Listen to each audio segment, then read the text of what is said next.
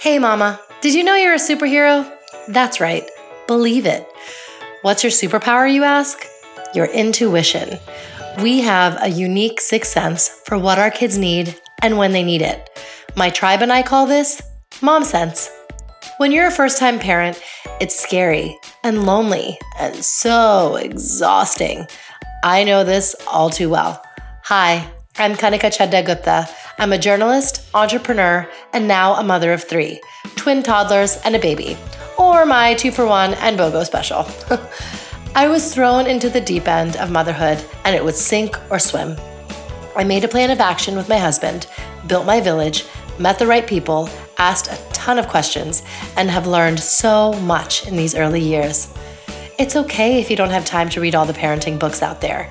And if you're watching YouTube videos on how to increase your supply while nursing or pumping, and simultaneously posting in your neighborhood mommy group and buying diapers on Amazon. I've been there. That's why I launched my podcast for the mom on the go. You can passively listen when you're doing a drop-off in your minivan, heading to work on the subway, or cooking dinner for your family. I interview industry experts and real-life mamas on their mom sense experiences, tackling topics like what to expect when you're done expecting, dealing with mom guilt, how to teach your kids to meditate, rekindling your marriage, and how to master your 5-minute makeup routine. And you know what the best part is? Each episode has tangible takeaways, homework that's fun, so you feel somehow changed for the better after listening to it. Not to mention relatable stories, inspiring quotes, and the best product recommendations from fellow moms. #MomWin. Grab your latte that probably went from steaming hot to ice cold and take a listen to That's Total Mom Sense. It is not easy to snap back after a pregnancy, and celebrities like Heidi Klum and Kate Middleton are anomalies. According to an article on Cosmo, there are 9 realistic ways to snap back, and here they are. Number 1, realize your body won't be the same. Number 2, breastfeeding alone won't help you lose all the weight. Number 3, deprive yourself of nothing. Number 4, realize it's going to take a while. Number 5, find a plan and stick to it. 6, ease back into your workout routine. 7, enlist help. 8, ignore the haters. And 9, do not give up. Today, I am joined by Dr. Pinkey Patel, and she knows all too well about what it means to truly snap back. And she has an app called exactly that, the SnapBack. She is a clinical pharmacist with 8 years of experience in personal training, as well as a pre- and postnatal corrective exercise specialist, and is the founder of the SnapBack. She has an expressive 3-year-old daughter who has inherited her strong will, love for books, and total inability to sit still. Aside from her full-time job and family, her passion lies in preparing women for birth, the postpartum period, and helping develop thriving moms and thriving babies. Dr. Pinkey Patel, welcome to That's Total Mom Sense. Thank you. So tell us firstly, what is the snapback to you? So in the on and offline communities, snapping back is looked at as returning to your pre-pregnancy body. Now, that can be a goal of many moms, right? And we'll support that, but it's not where the meaning stems from. We believe that no woman is the same after giving birth, and that change is really beautiful, but we all know extremely painful, but nonetheless beautiful. So to us, snapback means stepping back to see everything you've accomplished and then deciding how you want to move forward. So taking a step back means addressing your emotional concerns like postpartum depression, anxiety, even addressing your physical health, workout, and your pelvic health. So if we don't address our concerns, we can't really move forward as a society.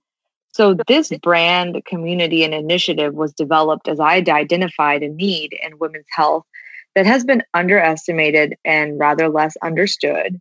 And we're always continuing to work towards bridging the gap. So before I launched the app, I actually launched the brand and the community because that was the most important to me in April, to give kind of a face to the brand. And I launched my consultancy just to give the opportunity to women to come and consult with me, which I still work with clients, as my other side gig along with my full-time job, and I'm behind the app as well. Mhm. So that was important for me because I think there's so much value in transparency in motherhood, and the more transparent we are and honest, the more that we can all grow together. So in order to raise humans, we have to be human.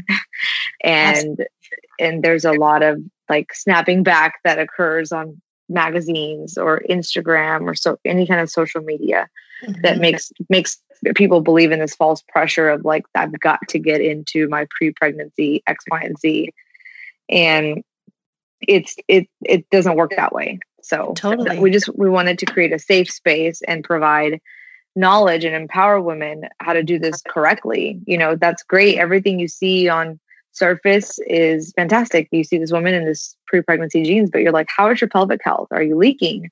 How are you mentally? Things that go beyond the aesthetics. Wow, that's so interesting. And I think it's beautiful to see that you're kind of giving us a new meaning to what SnapBack is and allowing women to take a step back and shift their mindset.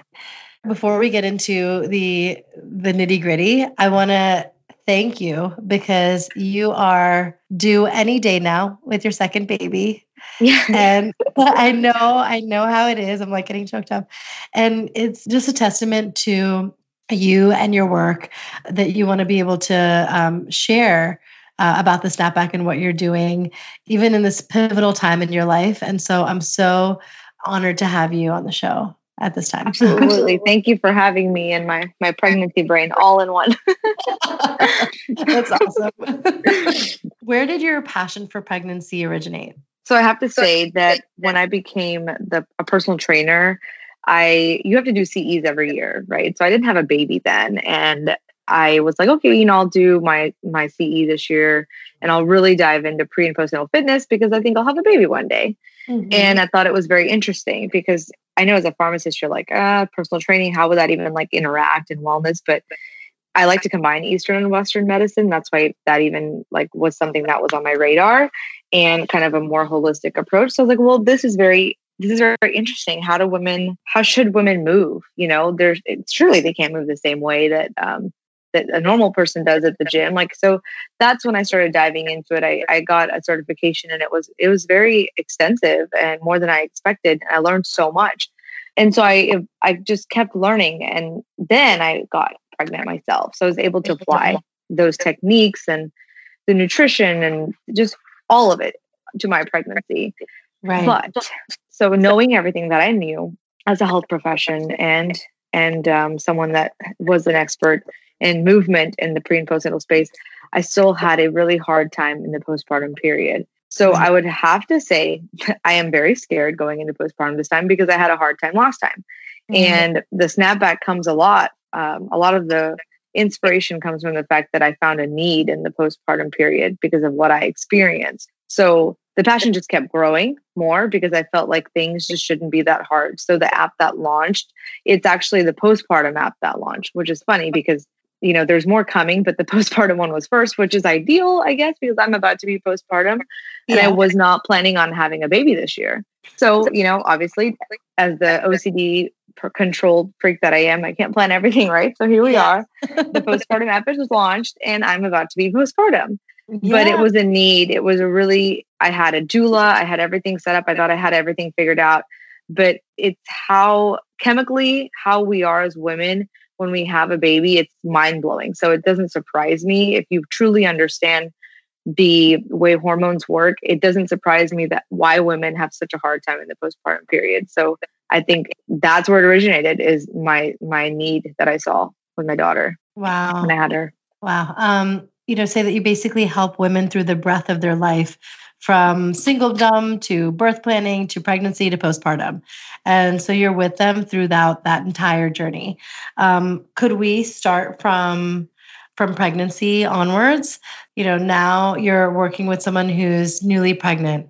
What would you advise them to do from, your standpoint as a personal trainer as far as exercise and nutrition is concerned? So when my clients come to me and they are initially pregnant, they're in that very first stage, I identify their movement patterns based on where they are in their trimester, right? And then I also give them advice on supplementation and nutrition based on where they are. So it's all trimester based. And if they're initially and they come to me, my advice would be to really start practicing core breath work, because there's a lot of misconception out there as to what people should be doing when they're pregnant in terms of exercise.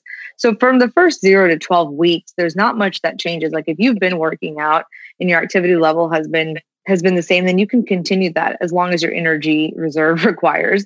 A lot of women like me, they feel like they're dying. And movement did help me in terms of staving off nausea, which it helps a lot of women.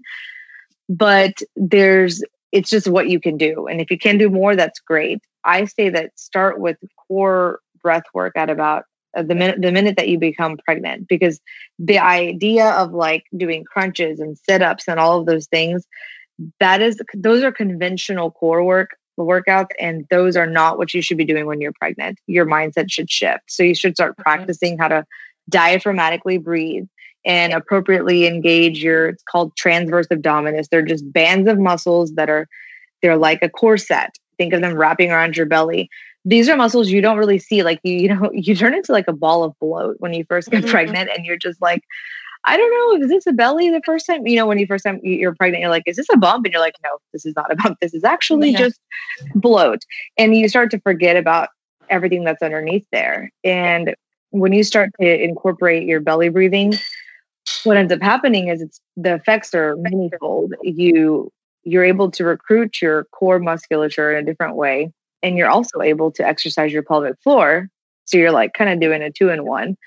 So those are things that you have to really understand and apply, because your body is about to change a lot. You're about to hold an entire human.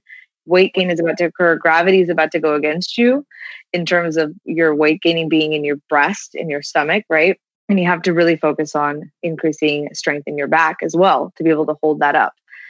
You're going to lose it if you don't use it. And you got to use it in a different way is what I'm trying to say. So what are some core exercises that you can do when you are pregnant? I mean, I know I did like Kegels whenever I remember to. Yeah. So there's a few things that you can do. You can do the belly breathing, which is something that you can do anytime in life, right? Postpartum is most important. So our app incorporates that in like a functional way. Pregnancy is the most important, because when you're belly breathing, you don't think about it, but you're increasing oxygen to your baby as well. So your placenta is better able to increase oxygen and then remove toxins. And that's very important. There's a lot of research that goes into the benefits of a baby having increased oxygen supplementation simply from breathing, which is you can do this when you're on bed rest. A lot of women come to me and they're like, I'm on bed rest and I can't move. I'm freaking out about what I should be doing and how my body's going to look and my core. Belly breathing is something that is actually very relaxing and that you can absolutely do when you're on bed rest too. So that's the number one. Number two, Kegels are great, but if you talk to a lot of pelvic pain specialists and people that are experts in this space, they'll tell you that Kegels are often overprescribed. So if you have a hypertonic pelvic floor, so that basically means it's really, really tight, then Kegels aren't always the best. It just depends, right, on how your pelvic floor is. Like, do they understand what a pelvic floor is? And so kind of like just a quick and dirty, like in your body, imagine a pelvic floor being a hammock and then it holding something in it, and it's holding your bladder, your rectum, and your uterus. So as your baby is sitting in there for 10 months and weighing on it, it's literally sitting on this hammock, right? Right. That's adding a lot of pressure. So that's why they say, hey, you should do Kegels to increase your pelvic floor strength. But really, every time you belly breathe, you're actually working your pelvic floor too. And so if Kegels aren't the best option, and if you're afraid that you have a hypertonic pelvic floor, because women just don't know until they see a pelvic floor therapist. So doing pelvic floor strengthening exercises, but not necessarily just Kegels all the time. Right. Wow. That's so enlightening. Let's talk about like the food.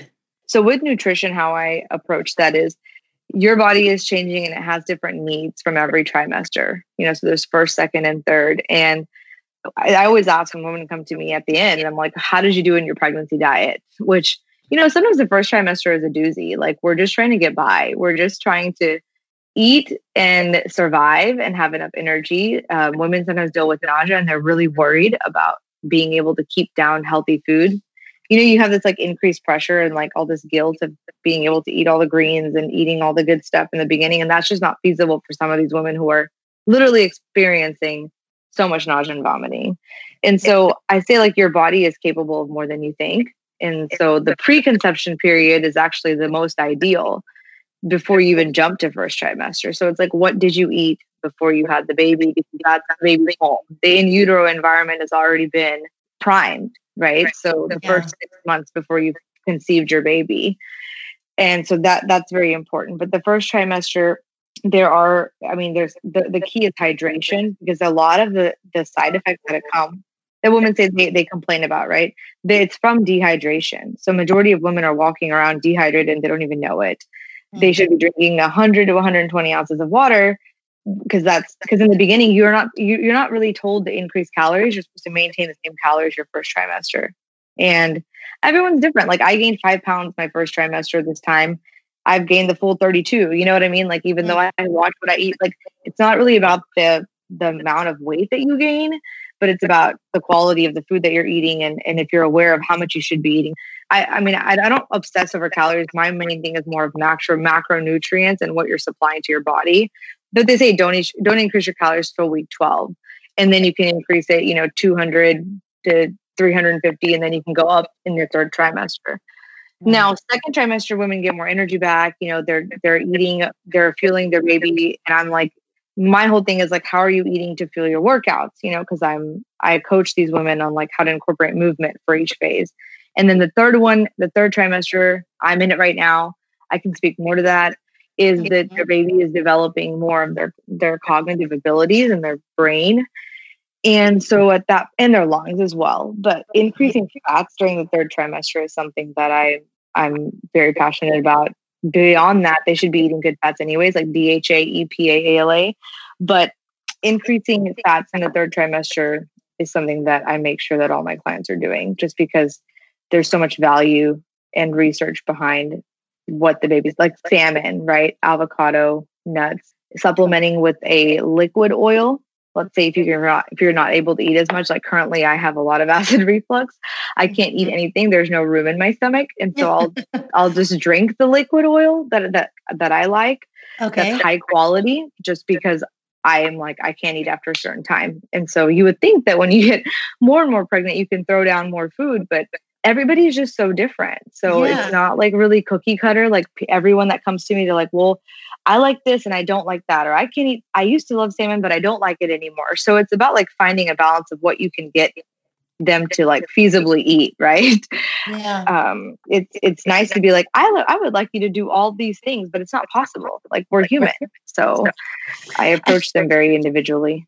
Yeah, no, that's great. And by liquid oil, do you mean like the liquid avocado oil, olive oil, coconut oil? Like, what exactly? No, so there's one oil that I really like. It's called Udo's oil, and it has a lot of different oils mixed in it. So it's a blend of oils. Like, if you go to Sprouts or Whole Foods or something like that, they'll have high quality oils that have DHA and EPA.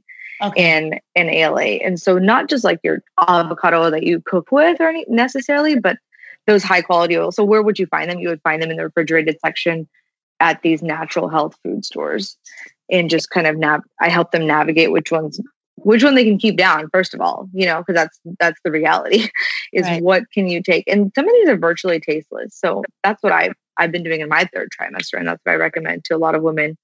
A lot of my clients are also vegetarian, so right. Salmon is not an option. Just depends on their diet as well.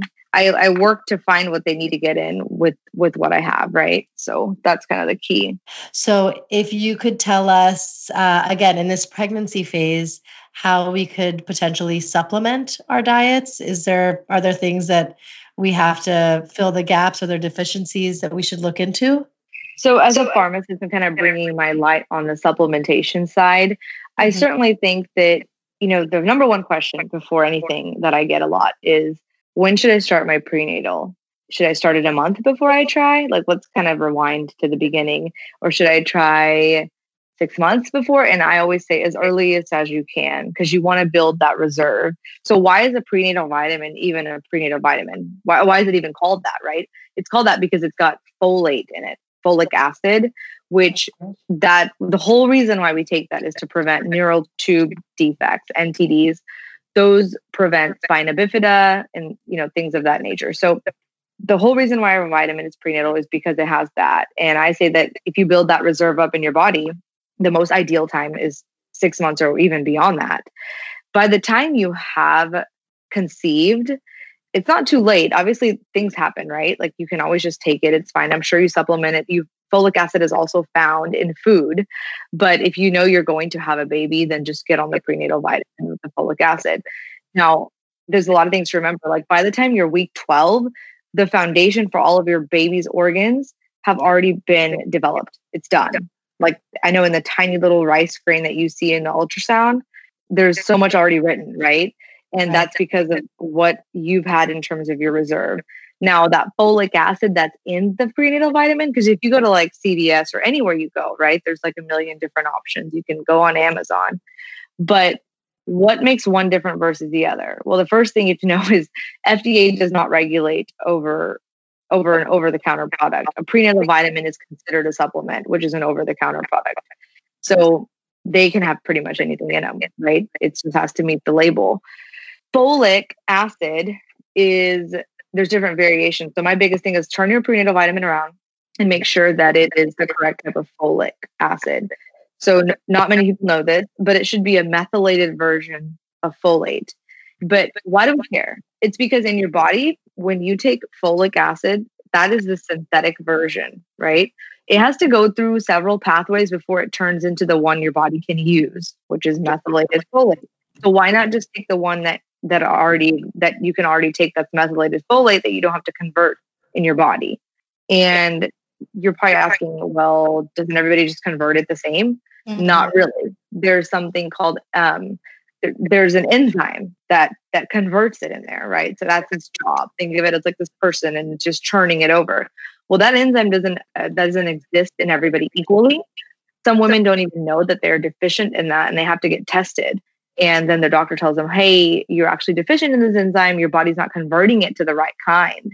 And that's important because you're taking it to prevent neural tube defects, right, for your baby, but you're not even converting it to the right form. So simply turning it around and looking at it and going, okay, this is a methylated version of folate gives you a sense of like, okay, a peace of mind, right? Right. So that's the first thing that I would say as a pharmacist is you're taking a prenatal, what kind of folate does it have in it? Great. Good to know.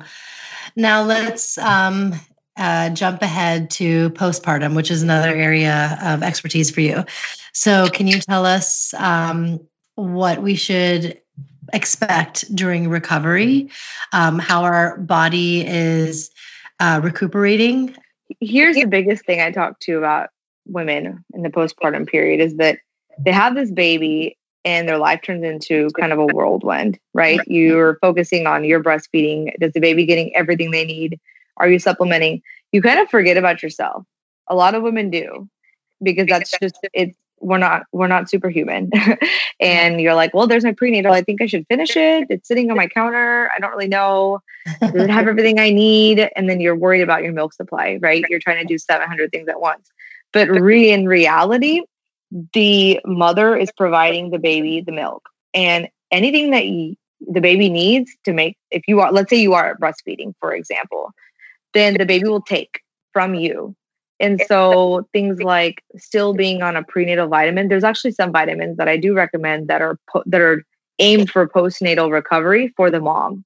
And for example, I just had to like place my order the other day because I forgot to order mine, right? Because I needed it there. I would have probably forgotten if I didn't have it. Things like calcium. We don't think about all of these deficiencies. There's like a whole, I could talk about this for like hours in terms of postpartum health, but there's so many deficiencies like calcium. A year down the road of, let's say, a mom that's breastfeeding, she could have osteopenia, osteoporosis, and she won't even know it. They often complain about bone pain. Like, let's say they start running again, right? They finally have some time in their life to actually like spend on themselves. And they're like, I have this weird pain. Then they go finally do some blood work and they realize they're deficient in calcium. Why? Maybe because the baby needed calcium. The mom wasn't on a calcium supplement. The baby took it from the mom, right? Right. So a lot of stuff like this could be mitigated if, like, I talk about functional medicine a lot, just because let's say you like, I ask my clients, did you get a blood panel done? When did you get your blood panel done? Did you get your thyroid checked, your calcium? Did you get your hormone levels checked? Because what happens is a lot of women have adrenal fatigue. I've had clients come to me after 4 years and they had to go through an entire span of adrenal fatigue just because they didn't supplement their body. So there's a lot of deficiencies because you created a human. And then I just go through a list of like, well, are you on these things? Even omega, there's a huge study that says that if you're deficient in omega 3s, it's often related to anxiety and depression. Functional medicine physicians, what they do is they'll just take a blood panel. And I think that's a great investment just to kind of see where you're at after you've had the baby. Right. And if you don't get out immediately out, it's impossible to get out with a newborn. But I say like a few months after, and really looking at and evaluating the blood levels to see where you're at, and then supplementing where necessary. But the prenatal vitamin stays for me. The omega fats, because your baby is also, if you're breastfeeding, getting the fatty acid from you. Mm-hmm. And probiotic is huge. I could talk about this in a whole nother session, but I feel like the GI tract is like the second brain. And the baby actually, by the time it's 2 years old, it has its entire biome developed. It's like adult. It's like an adult, right? So your GI tract. So there are probiotic supplements for the baby, but you should be taking a probiotic because you're actually transferring that to the baby if you are breastfeeding. If you're not, then you can obviously add that to your baby's milk. So a lot of it is just understanding that like you have had a crazy time making this baby, and all of your hormones have gone from like your estrogen and progesterone have been very high for the entire time you've been pregnant, and they plummet to pretty much zero within 48 hours of giving birth. So that huge shift in hormone levels gives you so many powerful repercussions like depression, mood, anxiety, and they stay low for a while, and it doesn't just like build back up. So when women are like constantly looking for reasons why something is going wrong, it always comes back to, well, what are you taking? Are you building your nutrition postpartum? Are you depleted? Right. That makes so much sense. And that's something that, unfortunately, in our series of appointments, when you meet your OB for your post-op checkup, it's like all of this isn't covered, No, there's just no time. You see them at 6 weeks. They see if you're healed. I love my providers. I love all of my healthcare professionals, but in the reality of their day in, they're not able to touch on these things just because it's not with the respect of time. So this is really invaluable advice that you're sharing. So now on to the workout for postpartum. What are some exercises that we can do to strengthen our core again, and kind of get back to feeling the energized women we once were, at least? I know. And in the beginning, you're like, where do I even find this energy? I'm about to be in that same boat where there's just no time to even shower. There's just literally no time to shower. Exactly. So where do you even... So that's why the whole app was created, was because it's like the workouts initially are 10 to 15 minutes, 4 times a week, and they're very effective. And they incorporate belly breathing, but also pelvic floor exercises that are not Kegels, right? So if you go on the app store, there's a bunch of apps out there and they'll say Kegel exercise. And you're like, okay, that's cool. But how many times can you do a Kegel to strengthen the same pelvic floor? And maybe you don't need to do a Kegel. So it's more about what you don't do. You shouldn't be doing sit-ups. You shouldn't be doing crunches. It actually makes things worse because you're in a very vulnerable state. And when I say vulnerable state, I'm talking about a hormone that I talk about all the time. It's called relaxin. It literally relaxes your joints. And you have it all throughout pregnancy, which is kind of why you feel wobbly, when you're pregnant and you have like I don't know if you ever felt this when you were pregnant, but you have a lot of joints that move a lot easier than they did before. But that hormone sticks around for almost 5 months. And a lot of women are trying to rush into their bodies, their pre-pregnancy bodies and their genes. And they're like, let me just do a bunch of sit-ups right now. Well, actually, you've had some abdominal separation and you may not know it. And you've started doing crunches, which is adding all this increased pressure, and you could be making it worse. So the goal is more of like preserving your core and pelvic unit rather than doing things wrong to make it worse, because you can absolutely make it worse in that very moldable time period. And then 6 months later, you're like, wait a minute, my lower back hurts, I'm peeing on myself.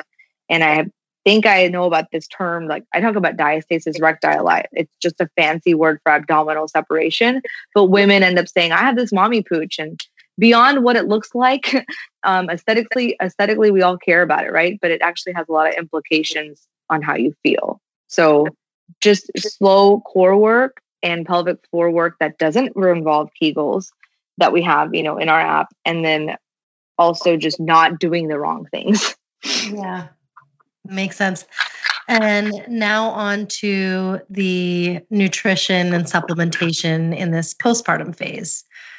Immediately postpartum, I talked about the hormonal shifts that go on in your body when your milk comes in, because your prolactin, that's the hormone that comes through, homie comes through, it helps you make your milk, but that's also kind of what causes milk brain. So that people don't think about this, but a lot of doulas and midwives, lactation consultants, they call it milk brain. Women get emotional when their milk comes in sometimes. And so there's a lot of avoiding like acidic foods and gas producing foods if you are breastfeeding. If you're not, there's a lot of value in incorporating EPA and DHA fatty foods. So salmon, just building your nutritional reserve back up, and not in the form of pill, right? Because pills can only do so much. So having a plan in terms of what am I going to do postpartum? Who's going to be helping me cook? If I can't cook, do I have freezer meals, right? Because everyone's situation is different. You may not have your mom or your mother-in-law or your doula. A lot of people invest in somebody to come and have meals prepared.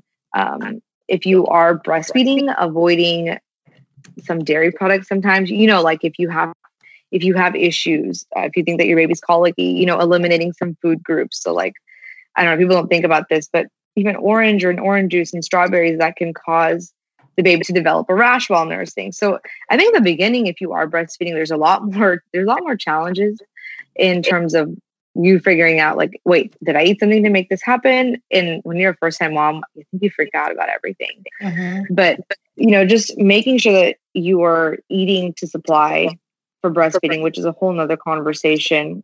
And there is, you talked about breastfeeding and how it's magic, like people magically think it's going to make you lose weight.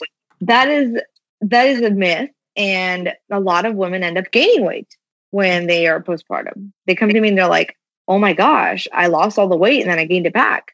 And I'm like, well, I thought I had to eat an extra 500 calories. I'm like, that's true. Scientifically, an ounce of milk, burns a certain amount of calories, right? So that 500 number that's thrown out there, it's because of what you produce in a day. Like it's if you produce 20 to 25 ounces in a day. What ends up happening is I can attest to this. I was able to eat way more postpartum than I was in pregnancy because the baby's out, we're rocking, my stomach's not crunched up, I don't have heartburn, and you're hungry. But the same hormone that allows you to make milk, which is prolactin, is also the same hormone that prevents fat loss. You can lose weight, but there has to be an approach that makes sense for you not to tap into your milk supply, but you're still slowly decreasing calories where you can that are, and you're still supplementing correctly for your body. So whenever I have clients that are like, I watch nutritionally and I help them kind of adjust some plans if they are breastfeeding, that's one of the things that I really monitor is like what they're eating, how they're eating, and when they're working out. It is possible. It is possible. But telling women that you're going to melt the weight off by breastfeeding is some of the worst advice I ever hear.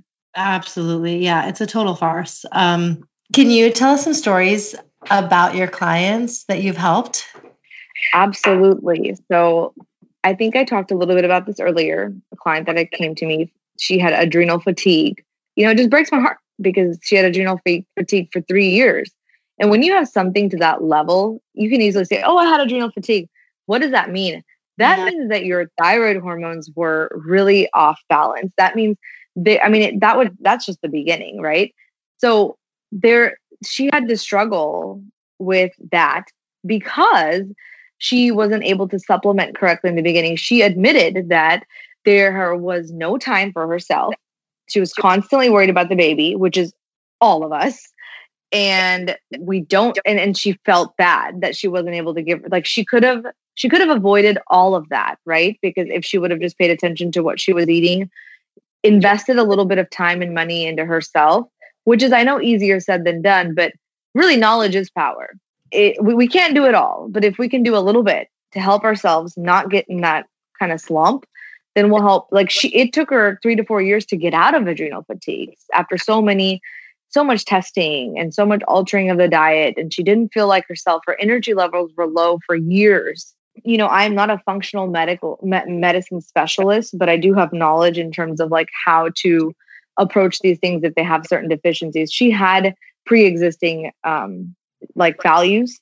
And so we were able to work with that, and we incorporated some things to help her feel better, because it all comes down to energy, right? Adrenal fatigue I've never had it, but from interacting with women and understanding how it really does debilitate them long-term, it just breaks me. So that's something that I'm like, we should not let our women get into this ocean this far, right? We should help them at some point and make them realize, because you just assume that it's normal. This is just how you're supposed to feel. And when you start to realize, wait a minute, this is common, it's not normal. And that actually takes a lot of women some time to get to. It's easy for me to just sit here and spit it off, but for a mom that's sitting in a room that's breastfeeding, she's like crying and she's like, "Oh, this is just normal. This is just normal. This is how all women do it." And understanding that no, it's not. Yeah. And asking for help. One thing I wanted to share that happened in my experience was, after I had my twins, I breastfed both for almost 11 months, and then did the same thing with my third, who I had like a year later. I literally went from pregnant and huge with the twins, delivery, postpartum phase, and then pregnant again when they were 9 months, and then like the whole cycle all over again. So there was really no break. But one thing that I hate to hear is like when moms or, older women and aunties say, just keep breastfeeding, you'll lose the weight, because I didn't. Like I was one of those people that I breastfed, I pumped, I did everything. And, I actually gained a little weight at one point. So, can you talk about that kind of misconception and, how so many women are different as far as breastfeeding is concerned? Absolutely, because everybody still believes that. And not everybody, the majority of the population assumes that if you breastfeed, because maybe one mom did lose weight because she breastfed, right? But women will always tell you, like, your body doesn't really look the same, or it never looks the same. But if not, the whole point of SnapBack is getting better than before. But it really doesn't tighten up until prolactin is gone. And prolactin is sitting in your body, right? And it is causing you to make milk, which is great, but it's also causing you to have a little extra, like, I don't know, a lot of women say, I couldn't lose that last 5 pounds until I stopped breastfeeding. Makes total sense. Right. And this whole misconception of like, it's just because they see things on surface, the aunties, everybody that's out there that's just seeing you from afar.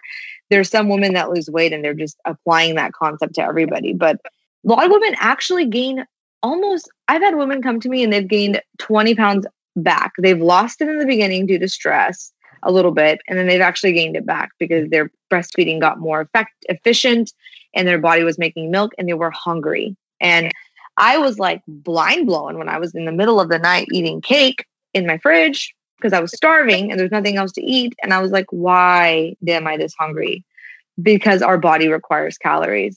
And so I think the minute we start tearing down this idea of like we should just breastfeed to get skinny, then I think more women want this dialogue is just so necessary to open up eyes and be like, okay, you cannot have this false expectation because you're setting yourself up for some disappointment. Yeah, absolutely. You don't know how your body's gonna respond, and No. just go with the flow. You'll find out. And I mean, even your pregnancies are different. So what happened in the first might not happen in the second.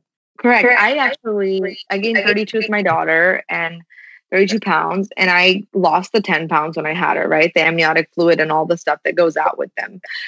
Then I didn't lose a single pound for like 10 weeks. And I was working out. I was, doing what I like, all my techniques. I was eating well. Just didn't lose any weight, And so that's when it's like I had this expectation of like, man, it was my first go around, right? I had read about it all I wanted, but I was like, wait a minute, what is wrong? Like, and then I just quit getting on the scale. I mean, I generally don't weigh myself because I believe in non-scale victories. And I think the scale is just, it's really hard on women because our hormones dictate our water retention and so many different things. And I just hate the damn scale. So I was just like, I'm done. And so I think a lot of women, like I got discouraged myself the first time because I was like, I'm breastfeeding and I'm doing all the things right. And for 10 weeks, I have lost not a single pound. But my body was getting stronger. And that's why I had faith in what I was doing and applying my techniques. And I didn't have any pelvic floor issues even after having a 2nd-degree tear. Wow. Another thing I want to talk about, hot topic, is Kim Kardashian's new Skims weight trainer. I mean, she's been getting a lot of flack for it. And then also there's, on the flip side, there's women that are so excited to use it. And I mean, I feel so worried for them because, kind of harming your like pelvic area like that and cinching it with this corset, like it sounds so painful to me. Can you talk about that? Yes. So I have a lot of feelings on this, actually. There is a place for a belly binder. Okay. When you leave the hospital and you get a C-section, a lot of women get a belly binder, right? Mm-hmm. And I do believe in that to a certain extent, because you're able to mold your core in a certain way. Now, what I've been reading about the Skims, because I am a little familiar with it, is that we have skin, organ, muscle, and tissue. They're all moving and shifting daily because our uterus is contracting. Our uterus is contracting while we're breastfeeding. So with every breath, our lungs and our ribs go in and out, right? And your diaphragm goes up and down, which is what I'm always talking about is belly breathing. So if you're binding something of any sort, you're impeding that process, which is critical to your long-term health. Right. So I'm not familiar with like the recommendation she's giving. I don't follow her. But I have in our fitness space, this has become quite the topic. Yeah. So if your diaphragm is belly breathing is diaphragmatically breathing. It's unable to sync with your pelvic floor and you don't have control over if your diaphragm is unable to sync with your pelvic floor, you don't have control of your nervous system. So a fight or flight, the science brain in me, the fight or flight mode is activated and you're left stressed, right? Because your body's already stressed from the newborn. But you're applying shallow breathing. How are you able to really diaphragmatically breathe if this thing is like literally on your pelvic organs? And I don't know what her recommendation is to be on for how long. But just throwing a blanket statement of like, I give this to all my friends who had babies.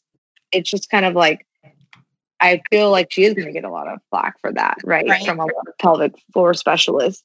Absolutely.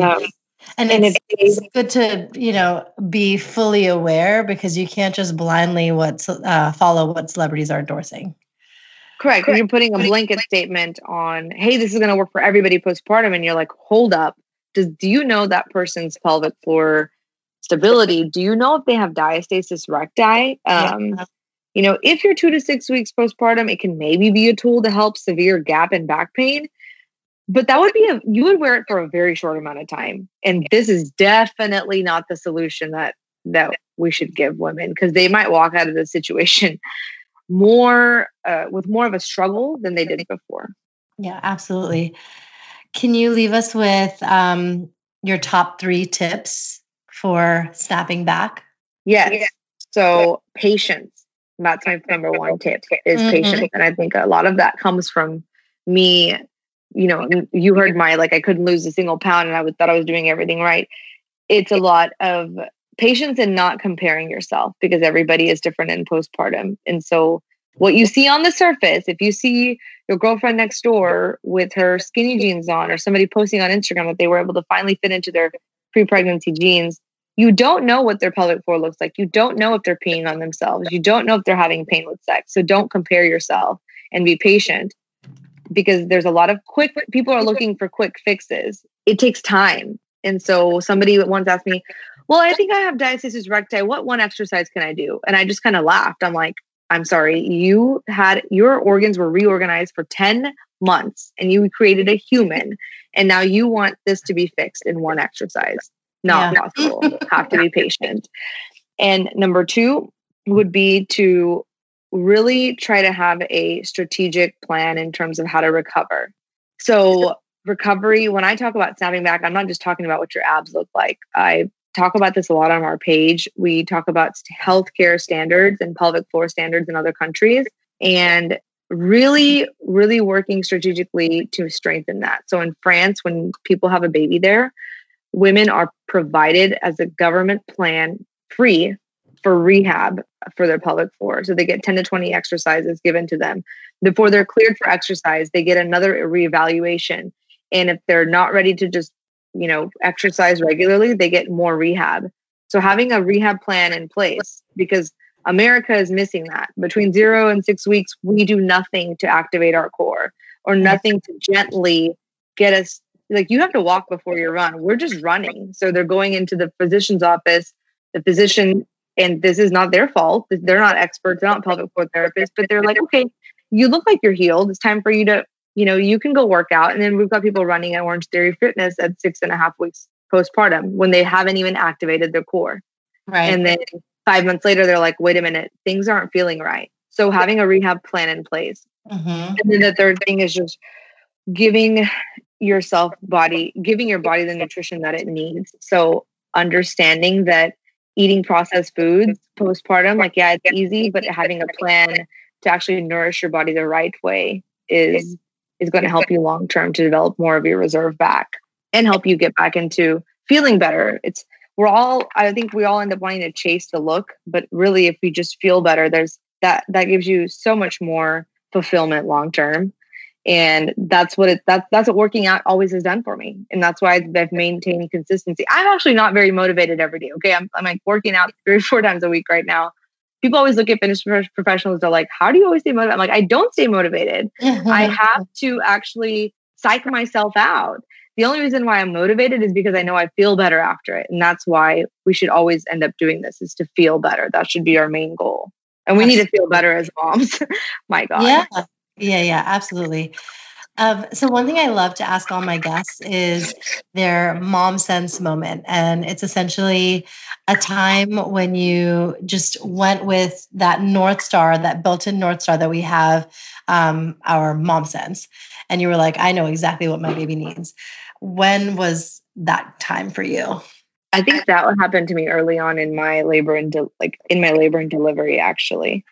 And it's funny, you can have mom sense moments even then, right? Because you're a mom the minute you become pregnant. Yeah. I had and I hope to God this does not happen this time around, but who knows? I had a 60-hour unmedicated labor, and my gut was just telling me, the entire time I was there, I had a doula and I had my birth plan.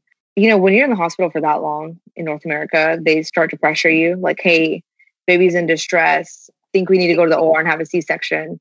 There wasn't anything wrong. It was my body. I was going through it. I was doing it unmedicated. And I knew that I had wanted to deliver this baby naturally, and there was nothing wrong. The baby was fine. She was fine. I delivered her after 60 hours.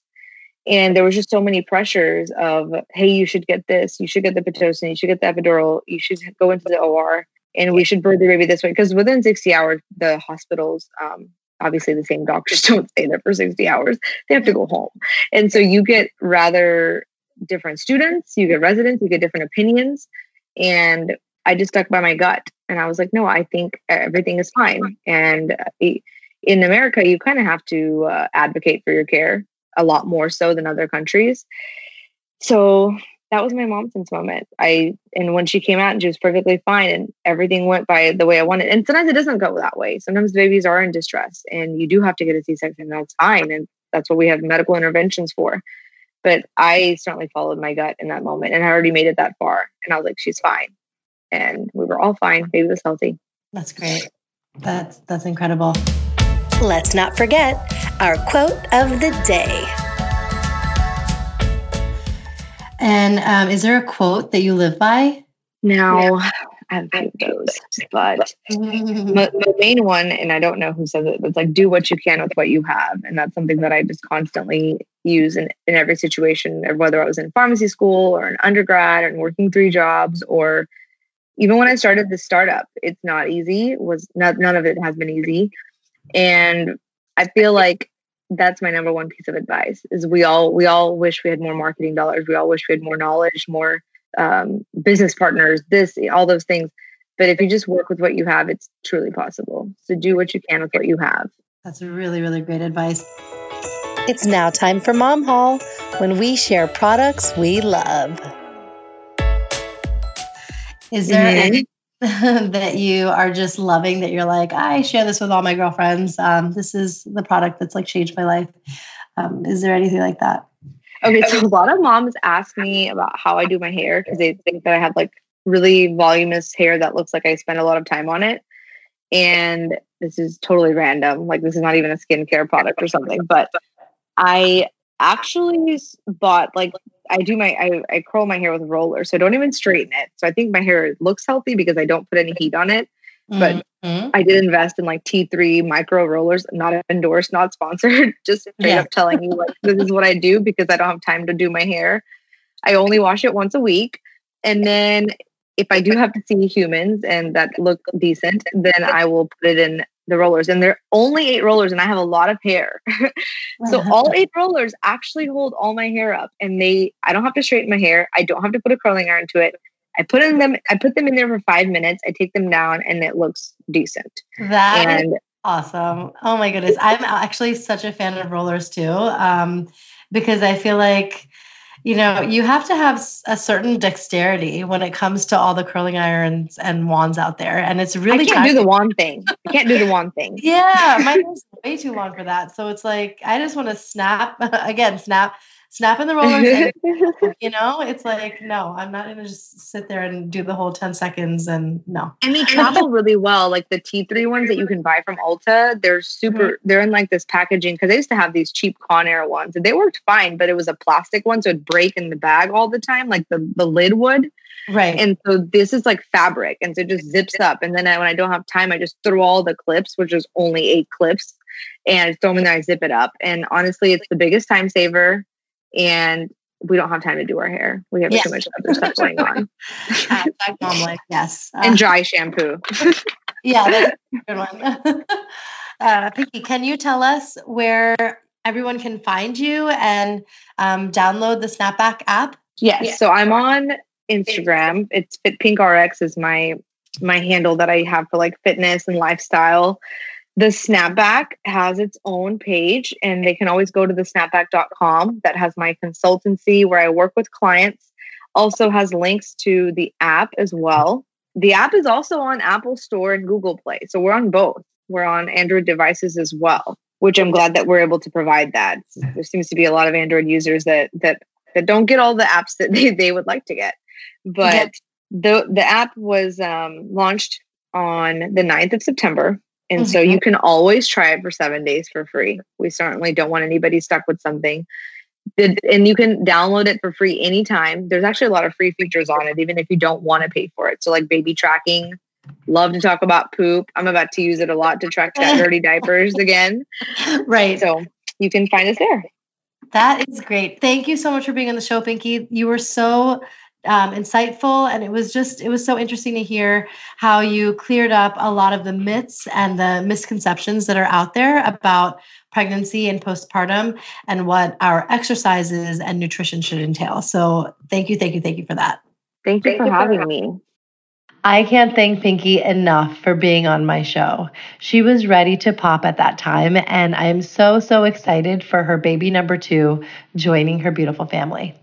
As an exclusive promotion for my listeners, she's offering 20% off any package featured on the SnapBack app, which is redeemable online and translates to the app. Apply the promo code MOMSENSE20 on her website, app.thesnapback.com. And there are further instructions available on my website, that's totalmomsense.com. As always, thank you so much for listening and leaving me reviews and emails. I love getting feedback from all of you. Follow me on Instagram at KanikaXOXO and write to me at thatstotalmomsense@gmail.com. And remember, always trust your mom sense. Stay strong, super mamas. See you next time. That's total mom sense.